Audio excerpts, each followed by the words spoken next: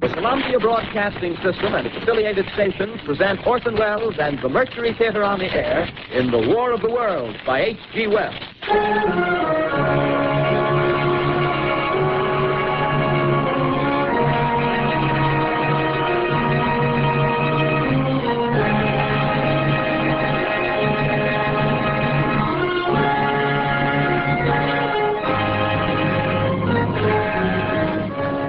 Ladies and gentlemen, the director of the Mercury Theater and star of these broadcasts, Orson Welles.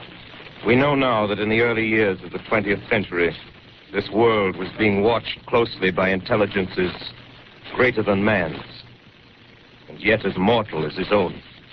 We know now that as human beings busied themselves about their various concerns, they were scrutinized and studied, perhaps almost as narrowly as a man with a microscope might scrutinize the transient creatures that swarm and multiply in a drop of water.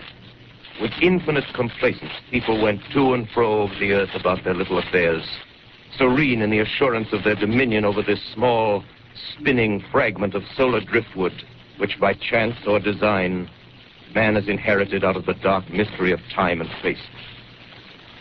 Yet across an immense ethereal gulf, minds that are to our minds as ours are to the beasts in the jungle, intellects, vast, cool, and unsympathetic, regarded this earth with envious eyes and slowly and surely drew their plans against us.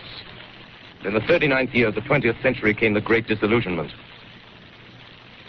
Near the end of October, business was better. The war scare was over. More men were back at work.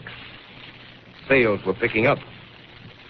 On this particular evening, October 30th, the Crosley service estimated that 32 million people were listening in on radios.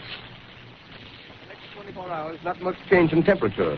A slight atmospheric disturbance of undetermined origin is reported over Nova Scotia, causing a low-pressure area to move down rather rapidly over the northeastern states, bringing a forecast of rain accompanied by wind of light gale force. Maximum temperature 66, minimum 48. This weather report comes to you from the Government Weather Bureau. We take you now to the Meridian Room in the Hotel Park Plaza in downtown New York, where you will be entertained by the music of Raymond Raquello and his orchestra.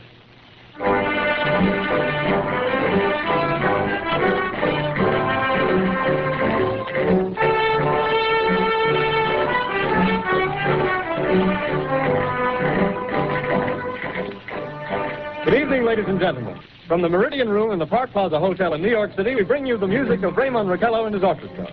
With a touch of the Spanish, Raymond Raquello leads off with La Comparsita.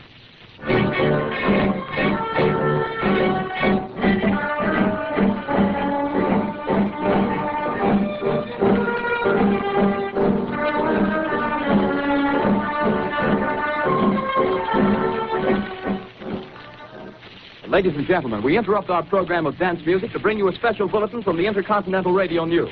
At 20 minutes before 8 Central Time, Professor Farrell of the Mount Jennings Observatory, Chicago, Illinois, reports observing several explosions of incandescent gas occurring at regular intervals on the planet Mars. The spectroscope indicates the gas to be hydrogen and moving toward the Earth with enormous velocity. Professor Pearson of the observatory at Princeton confirms Farrell's observation and describes the phenomenon as, quote, like a jet of blue flame shot from a gun, unquote.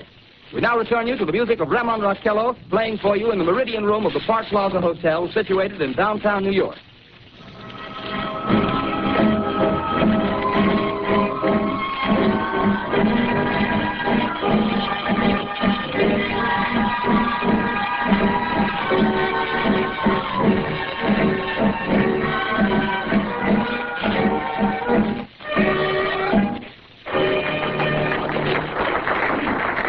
And now a tune that never loses favor, the ever-popular Stardust, Raymond Raquello and his orchestra.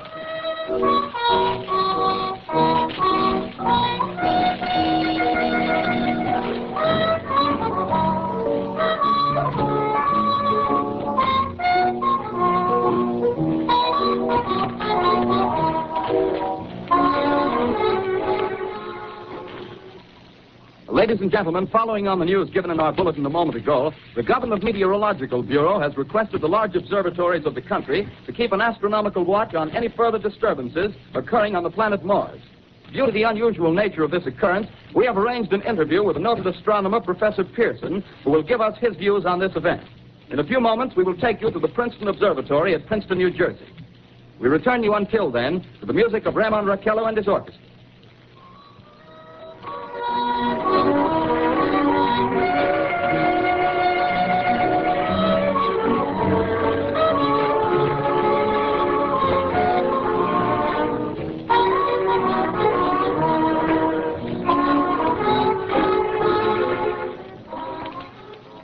We are ready now to take you to the Princeton Observatory at Princeton, where Carl Phillips, our commentator, will interview Professor Richard Pearson, famous astronomer. We take you now to Princeton, New Jersey. Carl Phillips speaking to you from the observatory at Princeton. I'm standing in a large semicircular room, pitch black except for an oblong slit in the ceiling. Through this opening, I can see a sprinkling of stars that cast a kind of frosty glow over the intricate mechanism of the huge telescope. The ticking sound you hear is the vibration of the clockwork. Professor Pearson stands directly above me on a small platform, peering through the giant lens. I ask you to be patient, ladies and gentlemen, during any delay that may arise during our interview. Besides the ceaseless watch of the heavens, Professor Pearson may be interrupted by telephone or other communications. During this period, he is in constant touch with the astronomical centers of the world. Professor, may I begin our questions? At any time, Mr. Phillips. Professor, would you please tell our radio audience exactly what you see as you observe the planet Mars through your telescope? Nothing unusual at the moment, Mr. Phillips. A red disk swimming in a blue sea. Transverse stripes across the disk. Quite distinct now because Mars happens to be at the point nearest the Earth, in opposition, as we call it. In your opinion, what do these transverse stripes signify, Professor Pearson? Not canals, I can assure you, Mr. Phillips. Although that's the popular conjecture of those who imagine Mars to be inhabited. From a scientific viewpoint, the stripes are merely the result of atmospheric conditions peculiar to the planet. Then you're quite convinced, as a scientist, that living intelligence as we know it does not exist on Mars? I'd say the chances against it are 1,000 to 1. And yet, how do you account for these gas eruptions occurring on the surface of the planet at regular intervals? Phillips, I cannot account for it. By the way, Professor, for the benefit of our listeners, how far is Mars from the Earth? Approximately 40 million miles. Well, that seems a safe enough distance. Just a moment, ladies and gentlemen. Someone has just handed Professor Pearson a message.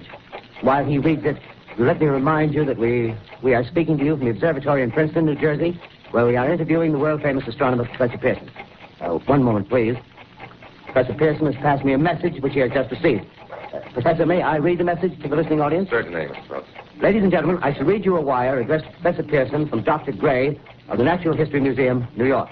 Quote, 9:15 p.m. Eastern Standard Time.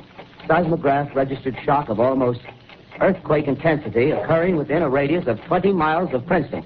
Please investigate. Signed, Lloyd Gray, Chief of Astronomical Division. Unquote. Professor Pearson, could this occurrence possibly have something to do with the disturbances observed on the planet Mars? Hardly, Mr. Phillips. This is probably a meteorite of unusual size, and its arrival at this particular time is merely a coincidence.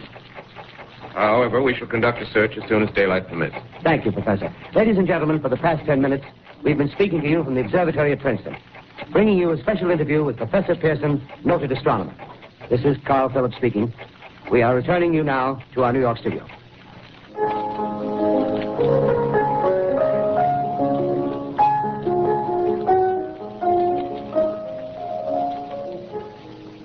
Ladies and gentlemen, here is the latest bulletin from the Intercontinental Radio News. Toronto, Canada.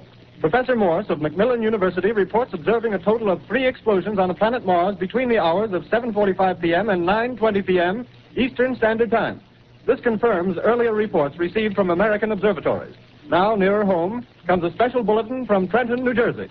It is reported that at 8:50 p.m., a huge flaming object, believed to be a meteorite, fell on a farm in the neighborhood of Grover's Mill, New Jersey, 22 miles from Trenton. The flash in the sky was visible within a radius of several hundred miles, and the noise of the impact was heard as far north as Elizabeth.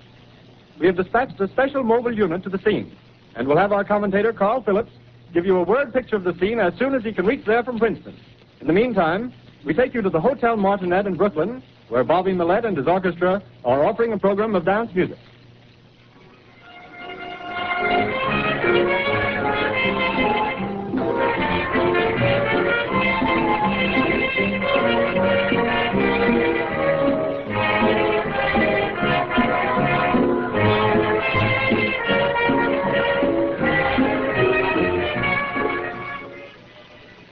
We take you now to Grover's Mill, New Jersey.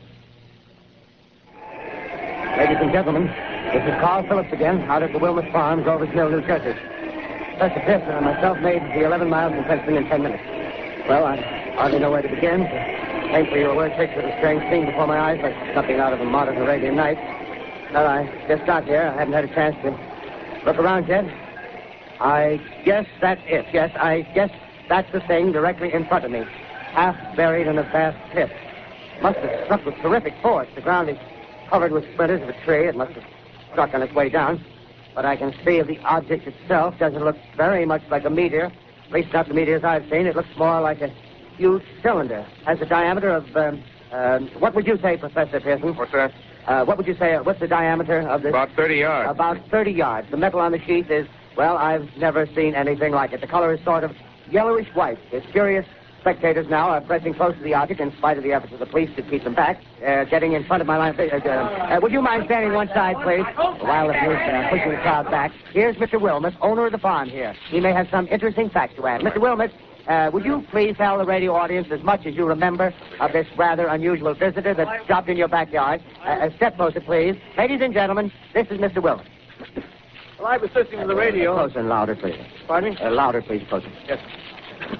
I was listening to the radio and kind of drowsy.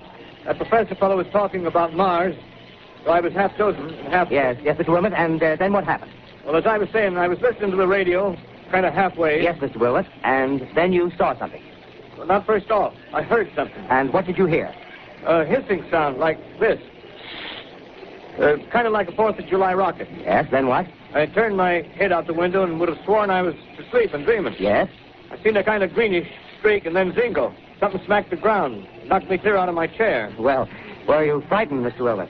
Well, I ain't quite sure. I reckon I was kind of riled. Well, thank you, Mr. Wilmot. Thank you very much. You want me to tell No, that's quite all right. That's plenty. Ladies and gentlemen, you've just heard Mr. Wilmot, owner of the farm where this thing has fallen.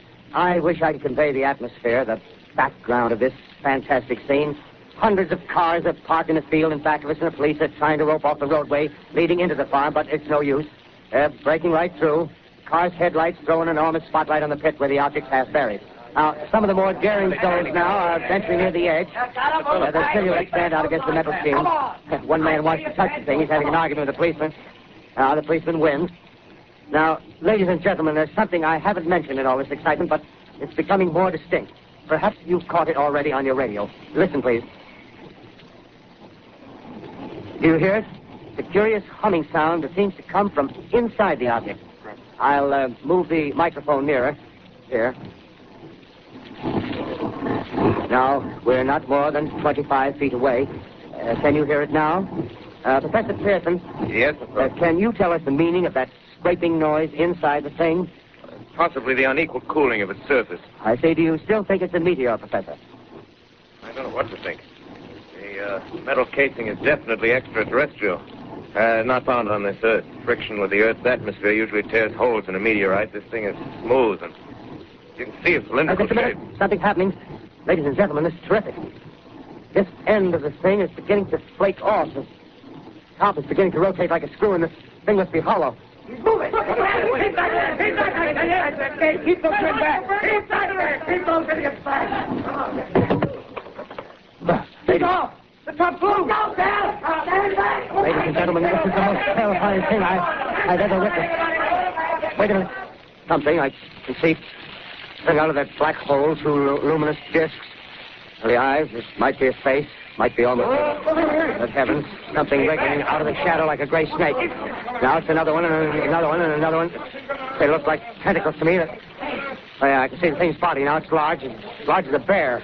It glistens like wet leather. But that face, ladies and gentlemen, to describe it, but I can hardly force myself to keep looking at it. It's so awful. The eyes are black, and they gleam like a serpent. The mouth is kind of V-shaped with saliva dripping from its rimless lips. It seems to quiver and pulsate. And the monster, or whatever it is, can hardly move. It seems weighed down by possibly gravity or something. The thing's rising up now, and the crowd falls back. They see plenty. The most extraordinary experience, ladies and gentlemen. I can't find words.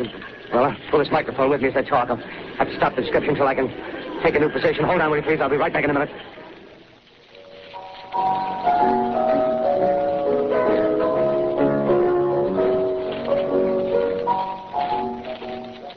We are bringing you an eyewitness account of what's happening on the Wilmuth Farm, Grover's Mill, New Jersey.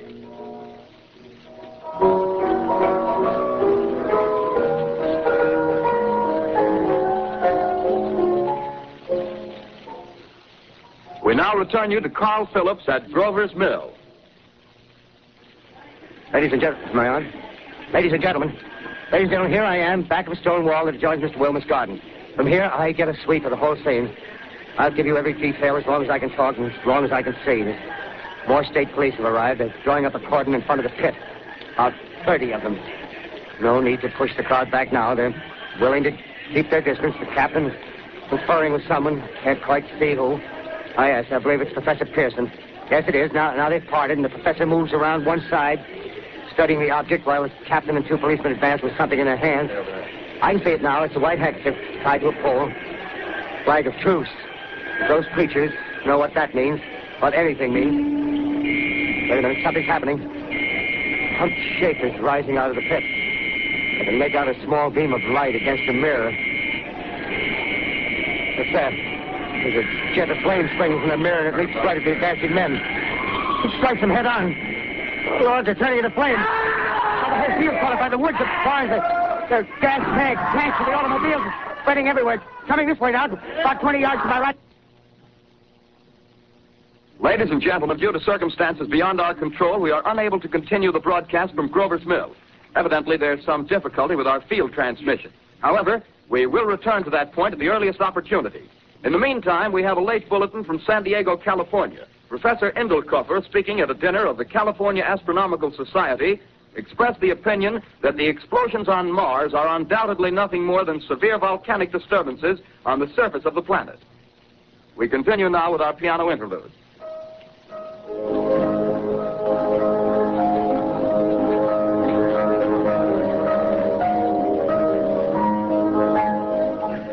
Ladies and gentlemen, I've just been handed a message that came in from Grover's Mill by telephone. Just one moment, please. At least 40 people, including 6 state troopers, lie dead in a field east of the village of Grover's Mill. Their bodies burned and distorted beyond all possible recognition.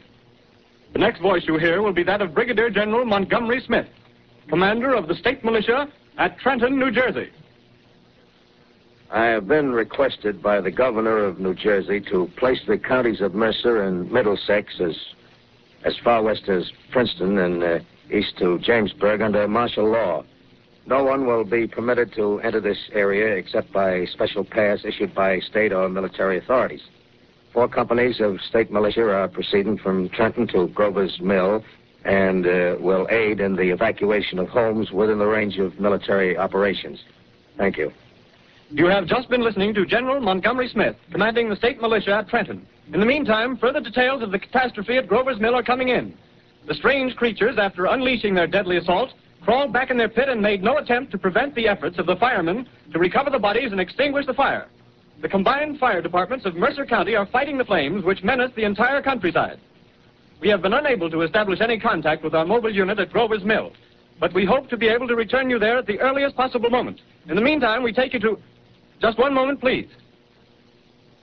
Ladies and gentlemen, I have just been informed that we have finally established communication with an eyewitness of the tragedy. Professor Pearson has been located at a farmhouse near Grover's Mill, where he has established an emergency observation post.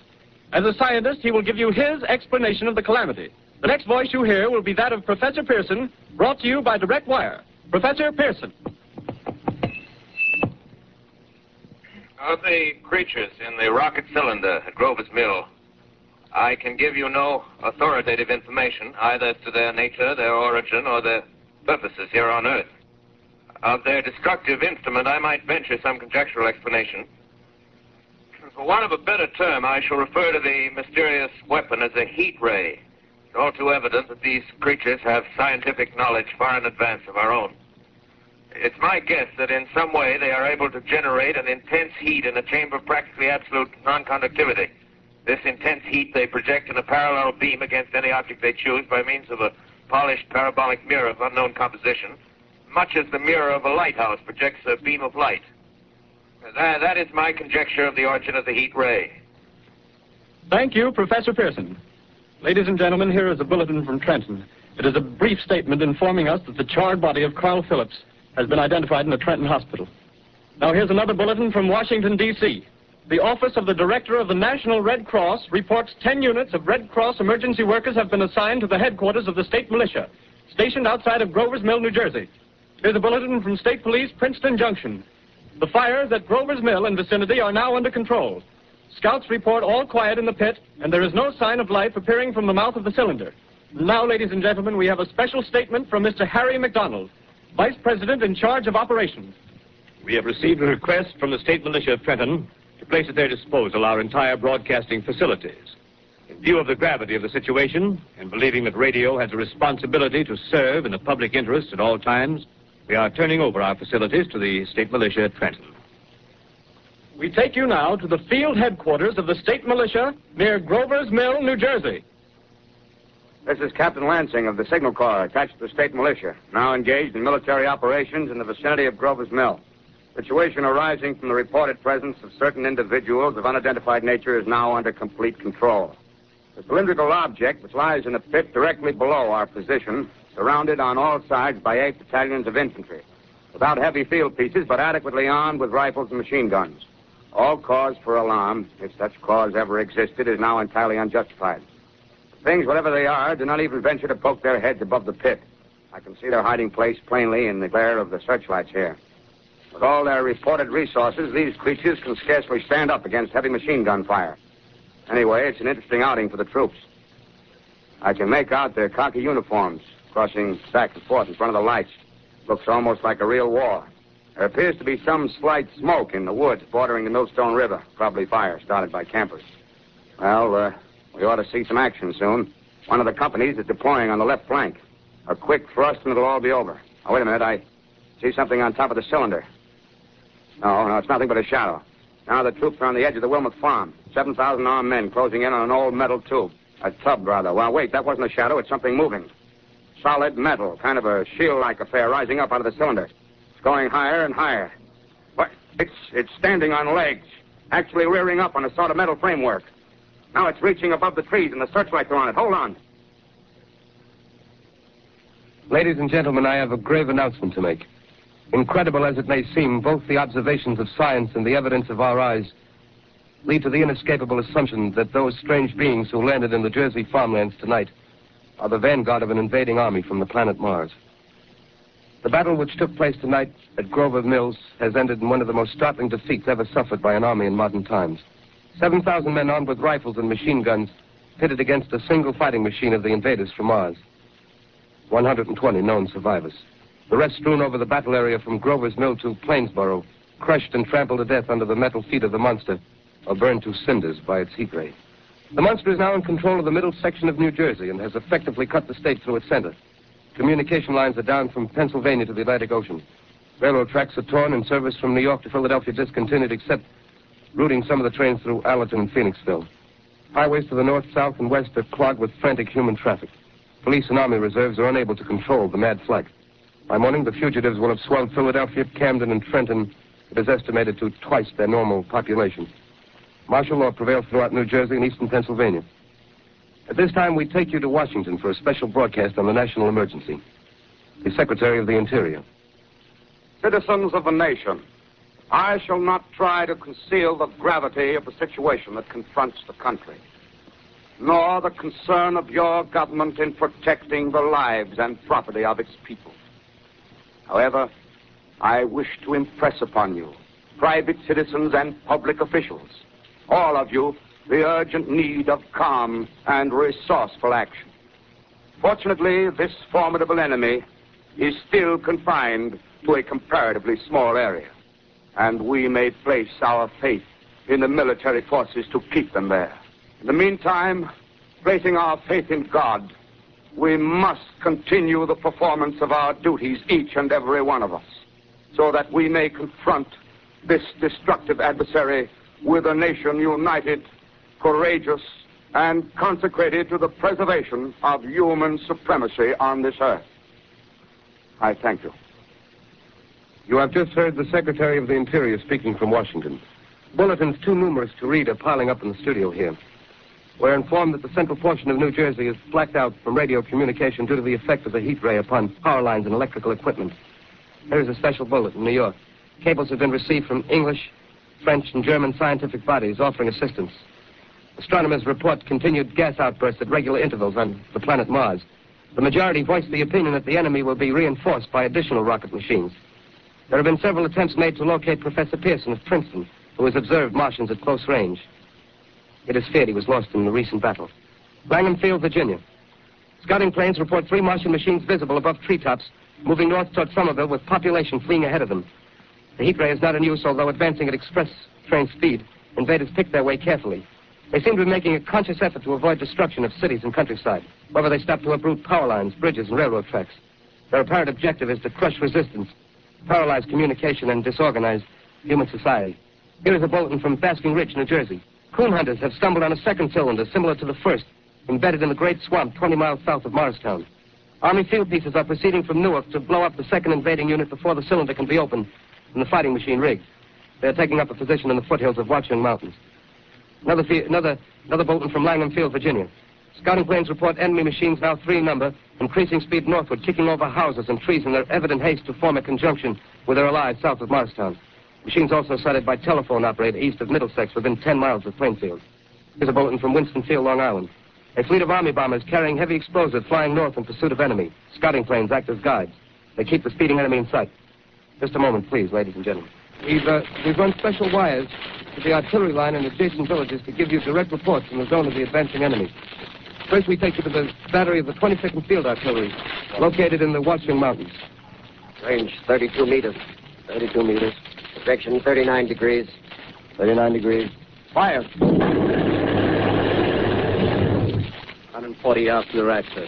Ship range 31 meters. 31 meters. Projection 37 degrees. 37 degrees. Fire. Hit, sir. Got the tripod of one of them. They're stopped. The others are trying to repair it. Quick, get the range. Ship 30 meters. 30 meters. Projection 27 degrees. 27 degrees. Fire. Can see the shell lamp, sir. Letting off a smoke. What is it? Black smoke, sir. Moving this way. Flying close to the ground. Moving fast. Put on gas mask. Get ready to fire. Ship to 24 meters. 24 meters. Projection 24 degrees. 24 degrees. Fire. Still can't see, sir. Smoke's coming nearer. Get the range. 50 meters. 23 meters. 23 meters. Projection 22 degrees. 22 degrees.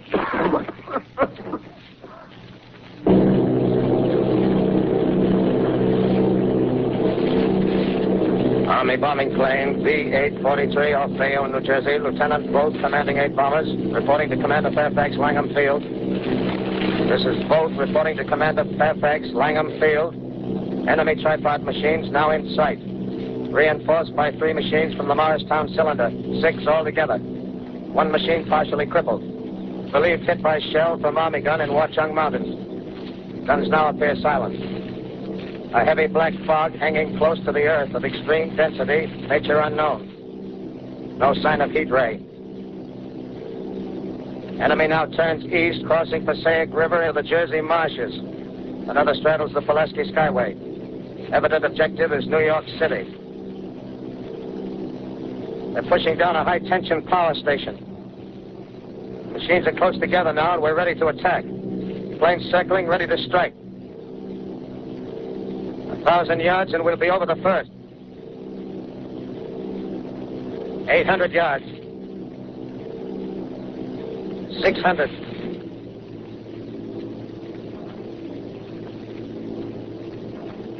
400.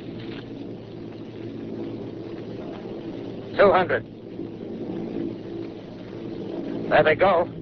Giant arm raised. Green flash. Spraying us with flame. 2,000 feet. Engines are giving out. No chance to release bombs. Only one thing left. Drop on them, plane and all. We're diving on the first one. Now the engine's gone. 8. This is Bayonne, New Jersey, calling Langham Field. The This is Bayonne, New Jersey, calling Langham Field. Come in, please. This is Langham Field. Go ahead. 8 Army bombers in engagement with enemy tripod machines over Jersey Flats. Engines incapacitated by heat ray. All crashed. 1 enemy machine destroyed. Enemy now discharging heavy black smoke in direction of... This is Newark, New Jersey. This is Newark, New Jersey. Warning. Poisonous black smoke pouring in from Jersey marshes. Streets at South Street. Gas masks useless. Urge population to move into open spaces. Automobiles use routes 7, 23, 24. Avoid congested areas. Smoke now spreading over Raymond Boulevard. 2X2L calling CQ, 2X2L calling CQ, 2X2L calling 8X3R. Come in, please. This is 8X3R coming back at 2X2L. How's reception? How's reception? Stay, please. Where are you, 8X3R? What's the matter? Where are you?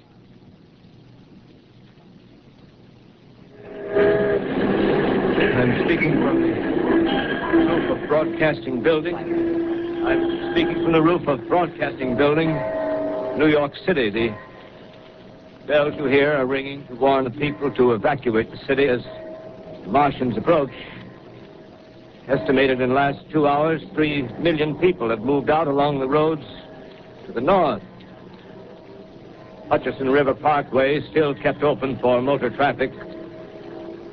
Avoid bridges to Long Island, hopelessly jammed. All communication with Jersey Shore closed 10 minutes ago. No more defenses. Our army is wiped out. Artillery, Air Force, everything wiped out.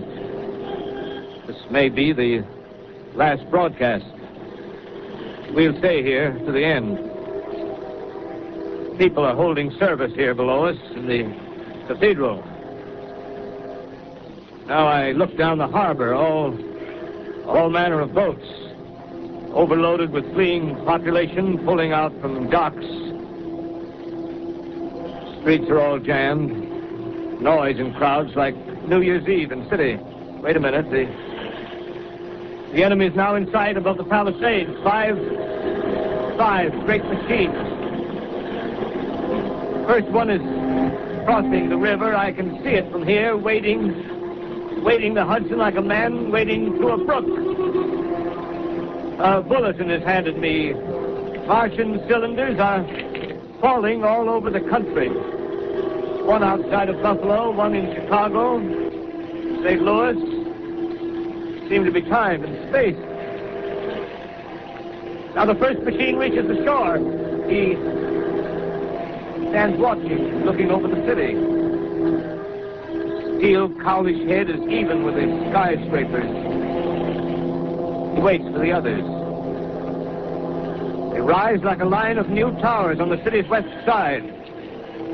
Now they're lifting their metal hands. This is the end now. Smoke comes out, black smoke drifting over the city. People in the streets see it now. They're running toward the East River, thousands of them, dropping in like rats. Now the smoke's spreading faster. It's reached Times Square. People are trying to run away from it, but it's no use. They're falling like flies. Now the smoke's crossing 6th Avenue. 5th Avenue. 100 yards away. It's 50 feet.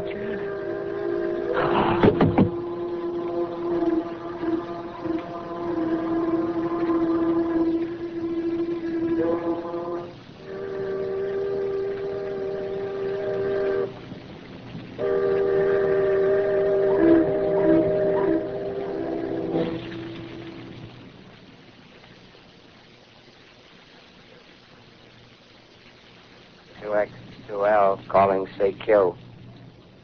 2X2L calling CQ. 2X2L calling CQ, New York. Isn't there anyone on the air? Isn't there anyone on the air? Isn't there anyone? 2X2L. You are listening to a CBS presentation of Orson Welles and the Mercury Theater on the Air in an original dramatization of The War of the Worlds by H.G. Wells. The performance will continue after a brief intermission. This is the Columbia Broadcasting System.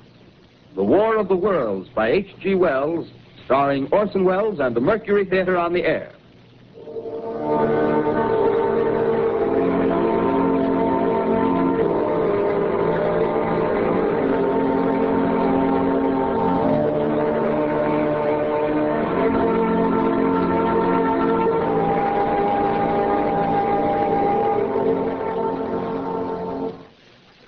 As I set down these notes on paper, I'm obsessed by the thought that I may be the last living man on Earth. I've been hiding in this empty house near Grover's Mill, a small island of daylight cut off by the black smoke from the rest of the world. All that happened before the arrival of these monstrous creatures in the world now seems part of another life. A life that has no continuity with the present. Furtive existence for the lonely derelict who pencils these words on the back of some astronomical notes bearing the signature of Richard Pearson. I look down at my blackened hand, and I try to connect them with a professor who lives at Princeton and who, on the night of October 20th, glimpsed through his telescope an orange splash of light on a distant planet. My wife, my colleagues, my students, my books, my observatory, my world. Where are they? Did they ever exist? Am I Richard Pearson? What day is it? Do days exist without calendars? Does time pass when there are no human hands left to wind the clocks? Writing down my daily life, I tell myself I shall preserve human history between the dark covers of this little book that was meant to record the movements of the stars. But to write, I must live, and to live, I must eat. Find molded bread in the kitchen and an orange not too spoiled to swallow. Keep watch at the window. Time to time, I catch sight of a Martian above the black smoke.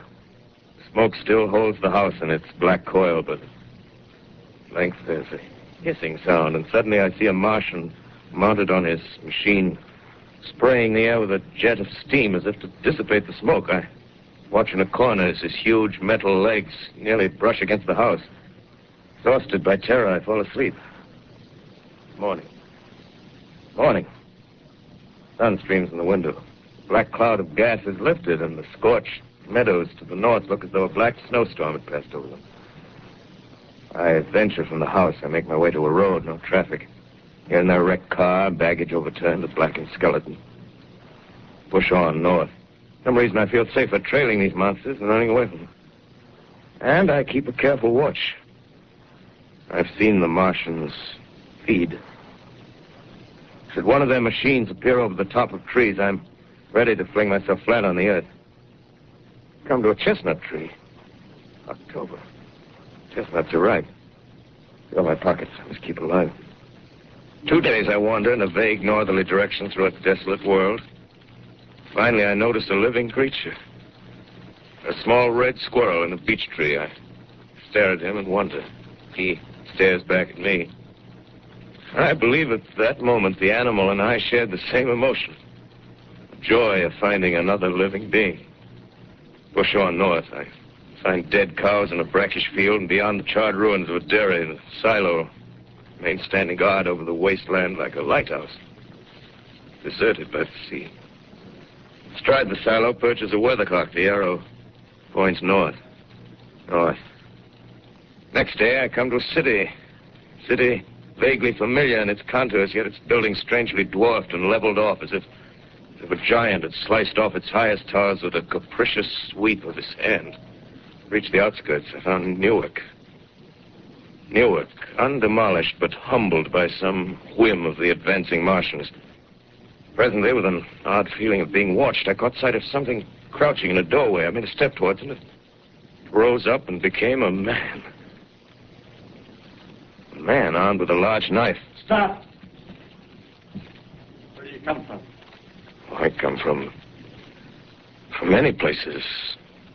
A long time ago, from Princeton. Princeton, huh? That's near Grover's Mill. Yes. Grover's Mill. There's no food here. This is my country. All this end of town down the river. There's only food for one. Which way are you going? I don't know. I guess I'm looking for people. And what was that? Did you hear something just then? No. Only a bird. A live bird. You get to know that birds have shadows these days. Say, we're in the open here. Let's crawl in this doorway here and talk. Have you seen any Martians? No. They're going over to New York. Night, the sky's alive with their lights, just as if people were still living in it. By daylight, you can't see them. 5 days ago, a couple of them carried something big across the flats from the airport. I think they're learning how to fly. Fly? Yeah, fly. Well, it's all over with humanity. Stranger, there's still you and I. 2 of us left. Yeah. They got themselves in solid. They wrecked the greatest country in the world. Those green stars, they're probably falling somewhere every night.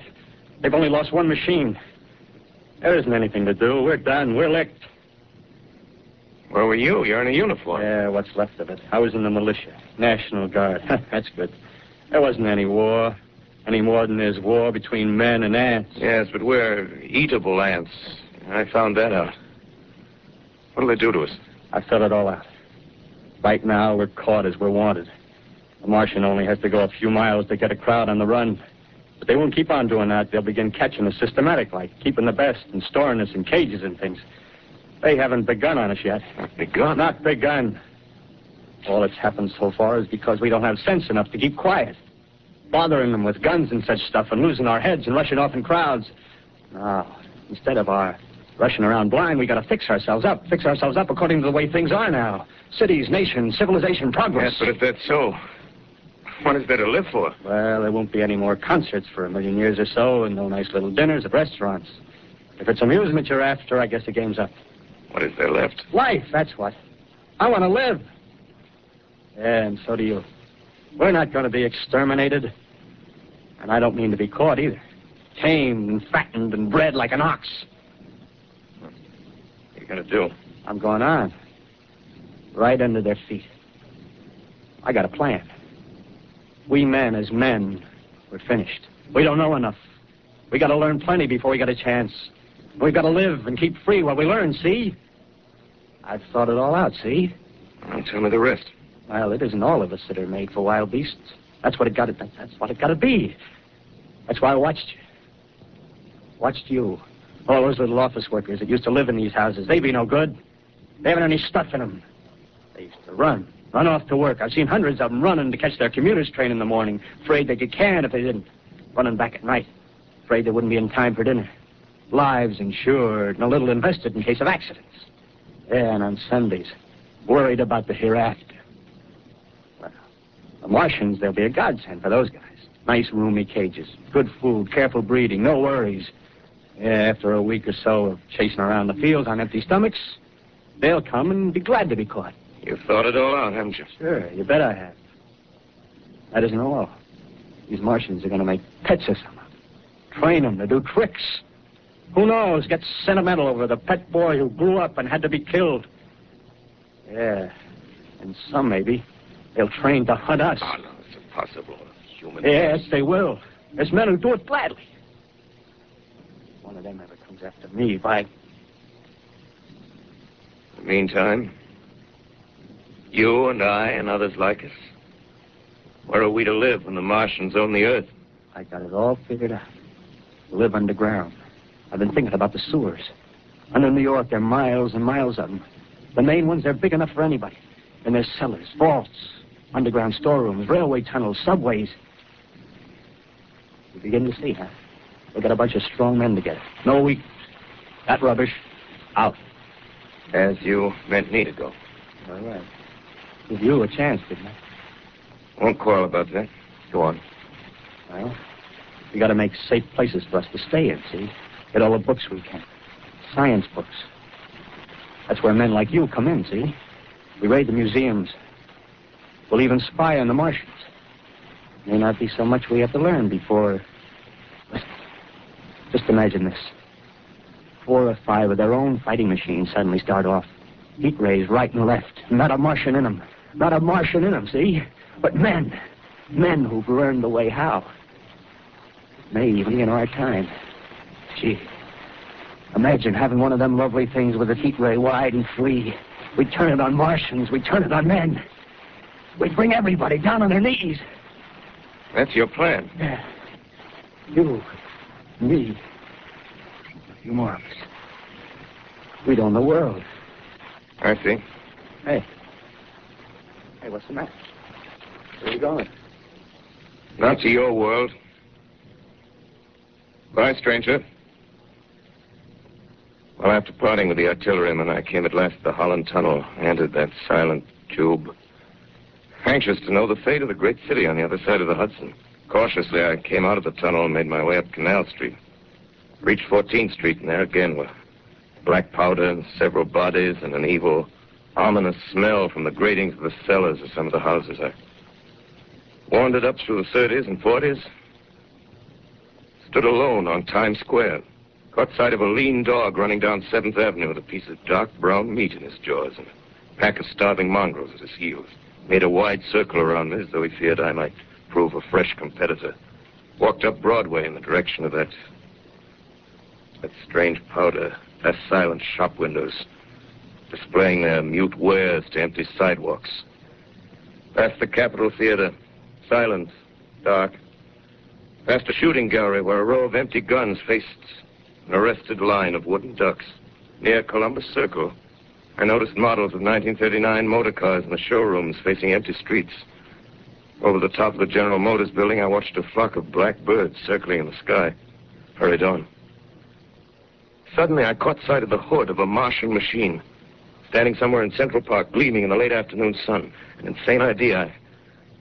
I rushed recklessly across Columbus Circle and into the park. I climbed a small hill above the pond at 60th Street, and from there I could see standing in a silent row along the mall 19 of those great metal titans, their cowls empty, their steel arms hanging listlessly by their sides. I looked in vain for the monsters that inhabit those machines. Suddenly, my eyes were attracted to the immense flock of black birds that hovered directly below me. They circled to the ground. And there before my eyes, stark and silent, lay the Martians with the hungry birds pecking and tearing brown shreds of flesh from their dead bodies. Later, when their bodies were examined in laboratories, it was found that they were killed by the putrefactive and disease bacteria against which their systems were unprepared. Slain, after all, man's defenses had failed by the humblest thing that God, His wisdom, has put upon this earth. Before the cylinder fell, there was a general persuasion that through all the deep of space, no life existed beyond the petty surface of our minute sphere. Now we see further. Dim and wonderful is the vision I've conjured up in my mind of life spreading slowly from this little seedbed of the solar system throughout the inanimate vastnesses of sidereal space. But a remote dream, maybe. Maybe that the destruction of the Martians is only a reprieve to them and not to us. The future ordained, perhaps. Strange it now seems to sit in my peaceful study at Princeton, writing down this last chapter of the record, begun at a deserted farm in Grover's Mill. Strange to watch children playing in the streets. Strange to see young people strolling on the green where the new spring grass heals the last black scars of a bruised earth. Strange to watch the sightseers enter the museum where the disassembled parts of a Martian machine are kept on public view. Strange when I recall the time when I first saw it. Bright and clean-cut, hard and silent under the dawn of that last great day.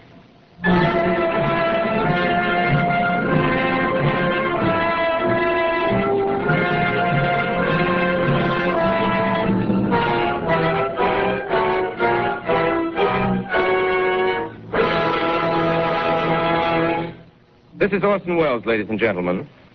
Out of character, to assure you that the War of the Worlds has no further significance than as the holiday offering it was intended to be. The Mercury Theater's own radio version of dressing up in a sheet and jumping out of a bush and saying boo. Starting now, we couldn't soap all your windows and steal all your garden gates by tomorrow night, so we did the best next thing. We annihilated the world before your very ears and utterly destroyed the CBS. You will be relieved, I hope, to learn that we didn't mean it and that both institutions are still open for business. So goodbye, everybody, and remember, please, for the next day or so, the terrible lesson you learned tonight. That grinning, glowing, globular invader of your living room is an inhabitant of the pumpkin patch, and if your doorbell rings and nobody's there, that was no Martian. It's Halloween.